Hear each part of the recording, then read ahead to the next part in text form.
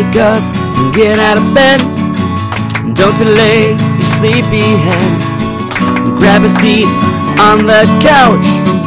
Listen to what we're talking about in our Saturday morning pajamas. Hello and welcome. Pour yourself a bowl of cereal, grab a spot on the couch, and join us in our Saturday morning pajamas.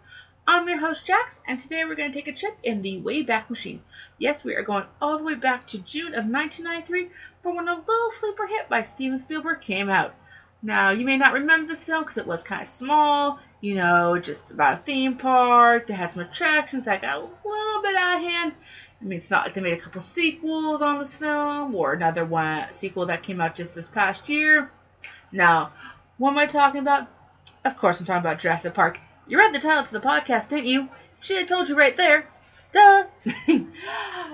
So today we're going to talk about this great movie. It's currently available on Netflix, and if it's not, you don't have Netflix, well, it's not that hard to get a trial. It's like we pay $12 a month and we can stream to 4 screens. We have one TV in the house. You do the math. It's not a bad deal. As well, I'm sure you can go find the Blu-ray or DVD out for inexpensively. I will have the links on the blog post at nonoms.net. Speaking of nonoms.net, since we're going to be changing up the format of the show a little bit today, I want to let you all know I appreciate any comments, constructive criticism, suggestions, words of encouragement, always welcome, on that blog post at nonoms.net. That's nonoms.net. Okay, and I just realized how much that domain name fits this theme of today's podcast, so isn't that great? Moving on, let's talk about the plot of the movie for those who may have forgotten, or since it's been so long, or, hey, you know what? Here's a little secret. It took until this past year, 2016, for me to see all the Star Wars films. I had barely seen bits and pieces of maybe 1 or 2 of them in the past. It took me a while, okay? I'm talking all 6. 7, because, there's 7 now. Sorry. But, point is, could be the same for you. You just might have missed Jurassic Park and never got the opportunity. So, I'm here to help you out, and I'm going to avoid as many spoilers as I can. The statute of limitations is kind of not in your favor if you haven't seen things, but we'll do what we can. So, the movie is about this scientist, Dr. John Hammond, who he is able to... He has money, and he's a scientist, but he would do the scientific work. Anyways, I'm getting all over the place, and been like 30 seconds into this. Basically, Dr. Hammond has found a way to... Him and some other scientists found a way to create dinosaurs. They found dino DNA, they figured out a way to fill in the gaps, they created dinosaurs. And of course, before they did this, they thought long and hard about the ethical complications and what this would mean for the environment and the ecosystem and everything. I'm just kidding. No one thought about that. They just thought, dinosaurs, cool. They never thought about the sudden but inevitable betrayal that would come with this. Now, once they had the dinosaurs, they had to think, what are we going to do with them? Well, they decided to open up a theme park. They got a little island off the coast of Costa Rica, and they decided to make their own little park on this island. It's really cool. They had like special cages, super tall wires and stuff to keep the dinosaurs in, special enclosures. For some reason, there's a giant field where just brontosaurus and other dinosaurs are able to roam freely, and you can drive gas-powered jeeps can drive through there because totally no one's going to get stepped on. I digress. Basically, there's a park on the island. Now, because of a little incident, the lawyers are getting kind of concerned about the safety of this park, and they want some scientists to sign off on it. Cue Dr. Grant and...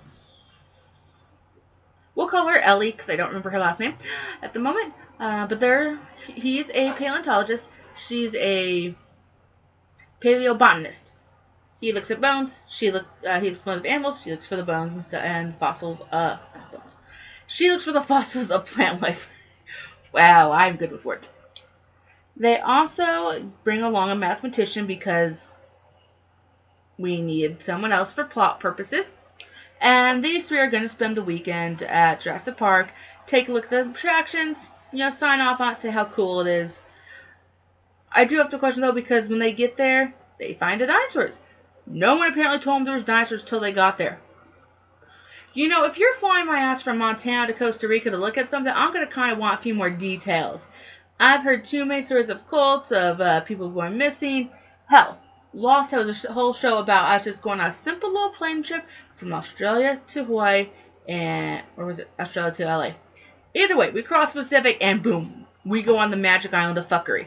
So, you know, I would have asked some questions. Again, I digress. So they go along and things start out okay. You know, things are all cool. For whatever reason, plot, the main guy, Dr. Hammond, he's the main scientist.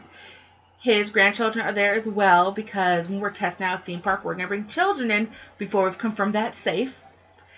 And things go good for a while. Until the underpaid little computer geeky guy played by Newman from Seinfeld gets his hands and decides to be greedy and fucks everything up.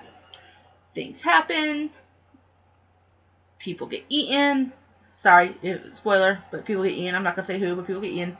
They have to run for their lives. There's a lot of dinosaurs. We meet some great herbivores and some carnivores, and it's a great film. Lots of action. The CGI actually holds up really well, mainly because they did a mix of CGI and practical effects for the movie. So it really flows a lot better. I do have a few critiques, but overall, wonderful movie. That being said, let's get into my critiques, because that's probably the new format that I'm stumbling over. Okay, so from here on out, there will be a few little bits about the plot a bit more detailed, but again, I'm not going to go right and tell you, like, oh my god, the dinosaur gave birth to Jar Jar Binks, and that became Darth Vader, and then Rosebud. No, nothing like that, but little bits and pieces. You understand, right? Okay, so for those who don't know, again, living under a rock, whatever, there was a few sequels to this movie. We had Jurassic Park 2, which came out in 97-ish? Yeah, I believe it was 97. And in that one, we found out there's a second island full of dinosaurs that was actually the breeding ground. In the third movie, we go back to the third island because some dipshit decided, hey, let's vacation near the really spooky island that no one's allowed to go near. And, my kid is missing. I wonder what happened. That's the third movie. That came out, I think, around 2000, 2001-ish, right around there. And then last year we had Jurassic World. And this one takes place 10 years after the events of the last movie. No, it basically takes place in almost real time, so like almost like 20-something years after the events of the first movie. They're on the original island for the first time since the first movie, and the park actually is thriving. The park has been open for 10 years. That was it, and hey, things are going great until, of course, the day that they show us. I just want to put that out because that's to do with my first critique, and that is, but there will be a mild spoilers as well for Jurassic World in here. Basically, in Jurassic Park, when the scientists are meeting the actual scientists of Jurassic Park, John Hammond talks about how he's at the birth of every creature on the island. How can you do that? Well, we'll get into that. But basically, all the creatures are hatched in the lab, and John Hammond wants to be there, so he's one of the first faces they see. I notice that's very similar to what happened in Jurassic World, because Star-Lord, the Raptor Keeper, he is there when they're all born, so he can imprint on them, so that way they get to know him and love him as well. I believe his connection is probably a bit stronger than Dr. Hammond's, but I just thought it was really interesting that we kind of repeated that in a way, and they were Raptors each time. So, I don't know if that's a nod to the original or just something we missed, but cool. Now for how we know that Dr. Hammond's able to be there for every birth. Basically, during the gestation, reproduction process, I don't know. At some point during the development of the embryos, a hormone is needed to determine the sex of the dinosaur. Well, initially all dinosaurs are female until they get this hormone. So, the the main scientist who does all the creation, played by Henry, he is the one who withholds this particular hormone so he can make sure they're all girls. That way there's no hanky-panky going on. Right. That's how it works with the human population. You put everyone in all girls situation, there's no one getting on. My point for bringing this up is, basically, you're telling me that this scientist, Henry, he fiddles with the DNA and design for the dinosaurs and design of the dinosaurs they do have from the original DNA. He fiddles with what they have in order to change the outcome. And you're saying you're surprised that he may be doing something unethical in the Jurassic World. Shocking. Moving on. This Jurassic Park does take place back in the good old days before all the sequels, when raptors were the big king baddie. They were the ones we were most scared of. They weren't the biggest, but they were the smartest. In the second movie, we were mainly afraid I think T-Rex was the big baddie. In the third movie, there was a whole fuck ton going on. I remember there was birds. But I don't think raptors were really there. It wasn't until we got to Jurassic World that they brought back raptors as one of the main creatures. But of course, because it's been 20 years, we had to up the value, but that might be a topic for another show. Point is, this just go back to good days when raptors were what we were afraid of, before they had to enhance things so much that we had to be freaked out. One thing that I did notice as well in this is, while raptors were the main baddie, T-Rex is here too. And T-Rex, she is smart.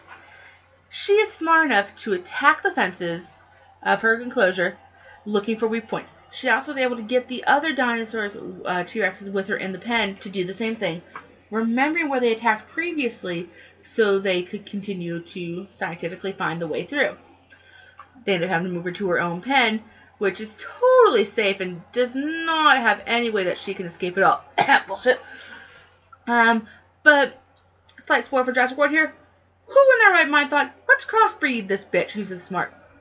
Said no one ever. Well, except for maybe those who work at InGen. But where are they now? Oh, right. Dino Stool. Speaking of Dino Stool, there's one point in the film where the scientist, Dr. Grant and Ellie, Dr. Ian Malcolm, the grandkids, the blood-sucking lawyer, they're all on a little tour through the enclosures. There's like a track-guided tram system type thingy for the guests to kind of go through. It's like the main attraction. And they it's Disney Safari, okay? Well, at one point, because sparing no expense means we forgot to put locks on the doors, Ellie gets out of the car and everyone follows her because there's a sick Triceratops out in the field. Now, in the movie, we never find out why she was sick. Ellie does have this idea that maybe she was eating these poisonous. There's a plant nearby that was poisonous, but according to the staff that happened to also be there, they have it there because it looks good, but they know dinosaurs don't eat it. So we're never quite sure though what made the Triceratops sick. Well, I did some research. Okay, fine, I Googled. And Google told me that the book actually explains this. Now, in the book, there was a different dinosaur that was used in this scenario. One that was a lot more costly for them to put into the movie for this scene. So I'm happy with the Triceratops. Because all I think is Sarah from The Land Before Time. The original. There's only one. And I found out basically what happened with the Triceratops is to help her digest food, she would eat some rocks. And those rocks would sit in her stomach for about 6 weeks-ish, and they would crush all the food. So roughly every 6 weeks, though, she's having to ingest more rocks. Well, what's happened is when she eats up the rocks, she's also gained some of this, what was it called? She's gained some of this plant that is very poisonous, which is why she got sick and why the staff person noted how about every 6 weeks she gets sick and they don't know why. They couldn't figure it out. It's because she's accidentally ingesting this plant, and the reason that they couldn't find any traces of her eating this plant was because it happens so rarely. It's just when she accidentally gets some while eating the rocks. I thought that was interesting, and apparently there was a deleted scene. Did I own the first Jurassic Park on DVD? I don't even remember. I know I had the VHS. So I'll have to check and see, because if so, I heard that was a deleted scene that I would love to check out.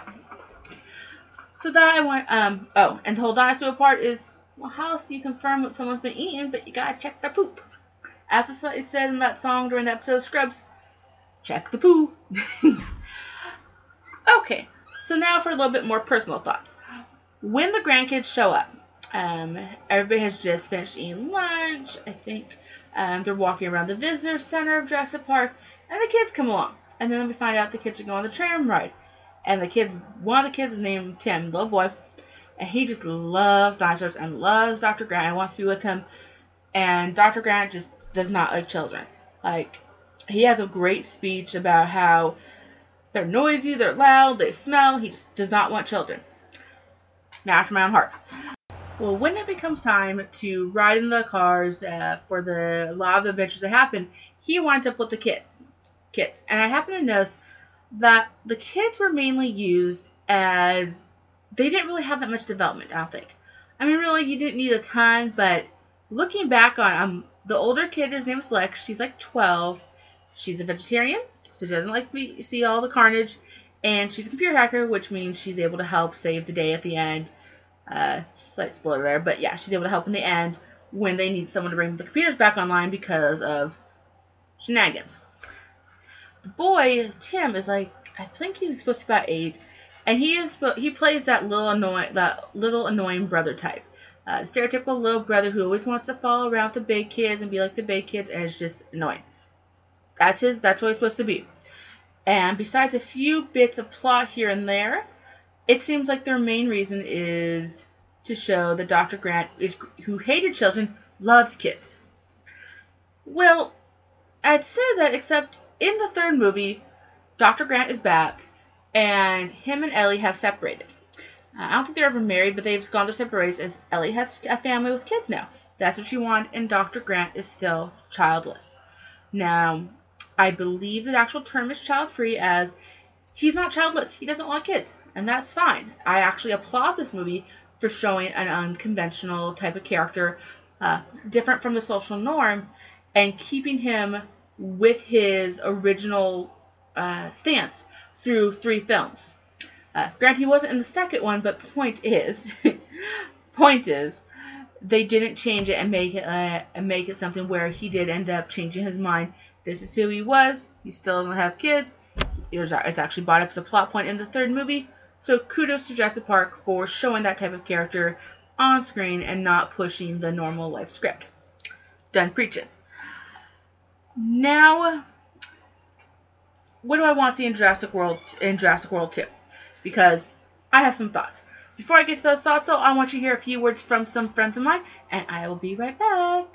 Do you ever wonder when Spider-Man goes to the bathroom if the toilet paper sticks to his fingers? Do you ever wonder why Superman wears his underwear outside of his pants? My name is Imran. My name is Anthony. He's the Jock! And he's the Nerd. And we're your hosts for the Jock and Nerd podcast, where we sometimes try to attempt to answer these questions. This is a full spoiler podcast, and we swear a lot. Check it out for awesome geek news, interviews, and comic book reviews. Visit jockandnerd.com. We are your superhero TV, movies, and comic book culture curators. Boom. Jockandnerd.com. Jock and Nerd! Hello, this is for... Can't we say hello at the same time? Fuck's sake. Hello! This is an advertisement for Master Debaters. Oh, can we say Master Debaters together as well? Yeah? Hello! I am Michael. I'm Sean. I'm Toffer. And we are the Master Debaters. We are the Master Debaters. That's what we want to do. We're all saying it. Yeah. Hello! I'm Michael. I'm Sean. I'm Toffer. And we are the Damn it, Sean! Debaters. I thought we were just doing... Hello! I'm Michael. I'm Sean. I'm Toffer. We are... The Master Debaters. You can find us on Twitter @_Master Debaters, SoundCloud, Podbean, and iTunes. Just do yourself a favour and jump aboard this podcast train. Choo choo, motherfucker! Don't My Friends podcast just sound amazing? Shouldn't you go check them out when you don't mind? Of course you should. Now back to our topic today, Jurassic Park, and what I would like to see in the next installment, Jurassic World Part 2. And I will skip around a bit here, but this movie, rewatching it, has given me some ideas. Basically, I would like to see Dr. Ian Malcolm and Dr. Grant are back. I'm not sure in which capacity, but I think it'd be cool to, as a little throwback, see them back in the film doing some things. I also think changing up from just tragedy at the Dino Island scenario that they have going now for 4 films. I kind of want to see what happens after the events of the last film. We're back on mainland. There's a lot of lawsuits. The company's going through a lot of turmoil because, hey, something fucked up and people got eaten. So we need to handle this shit. I think what would be kind of interesting is if we sort of saw, like, you know, different TV appearances, different courtroom appearances. We saw the actual business, what's going on in InGen as they deal with these things, you know, and that can allude to showing some scenes of evil guy, main villain, baddie, whatever you want to call him, doing more unethical stuff or whatever he's going to be doing in this movie. Now, you might be thinking, well, yeah, but where are my dinosaurs? Hear me out. What if we have, what if we have, for example, when someone's on a talk show, we can have different people who are on the island during the tragedy, from all 3 films actually, or 4 films, flash back, and while they're talking about, like, on a talk show or in a courtroom, we're flashing back to what happened. Or we're in the InGen offices, and they're talking about a plan that can flash back to what happened. And because of these flashbacks, we're not only seeing the dinosaurs, but we can go back to pretty much any point during the film series and add little bits and pieces here. And as long as the writers do their research well, that's going to give us a great story. It could be something very interesting and a little different. Now, I know the idea is not totally fleshed out, but I think if the writers really do their research and do their due diligence, they can meld this a little bit, and at the least, it's an idea. You know, I'm sure whatever they have in plan for Jurassic World 2 is going to be great.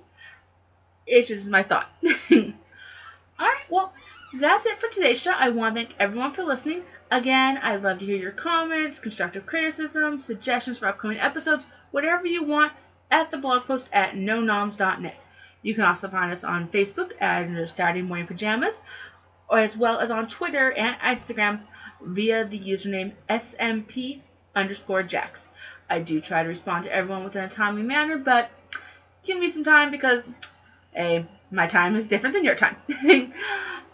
I do want to give a shout out to all my friends listening on iTunes, Stitcher, TuneIn, Google Play Music. Gosh, I am lost today. Too much heat. A shout out to everyone. For those who are not listening on a specific app and they're not happy with their current app, think about Stitcher.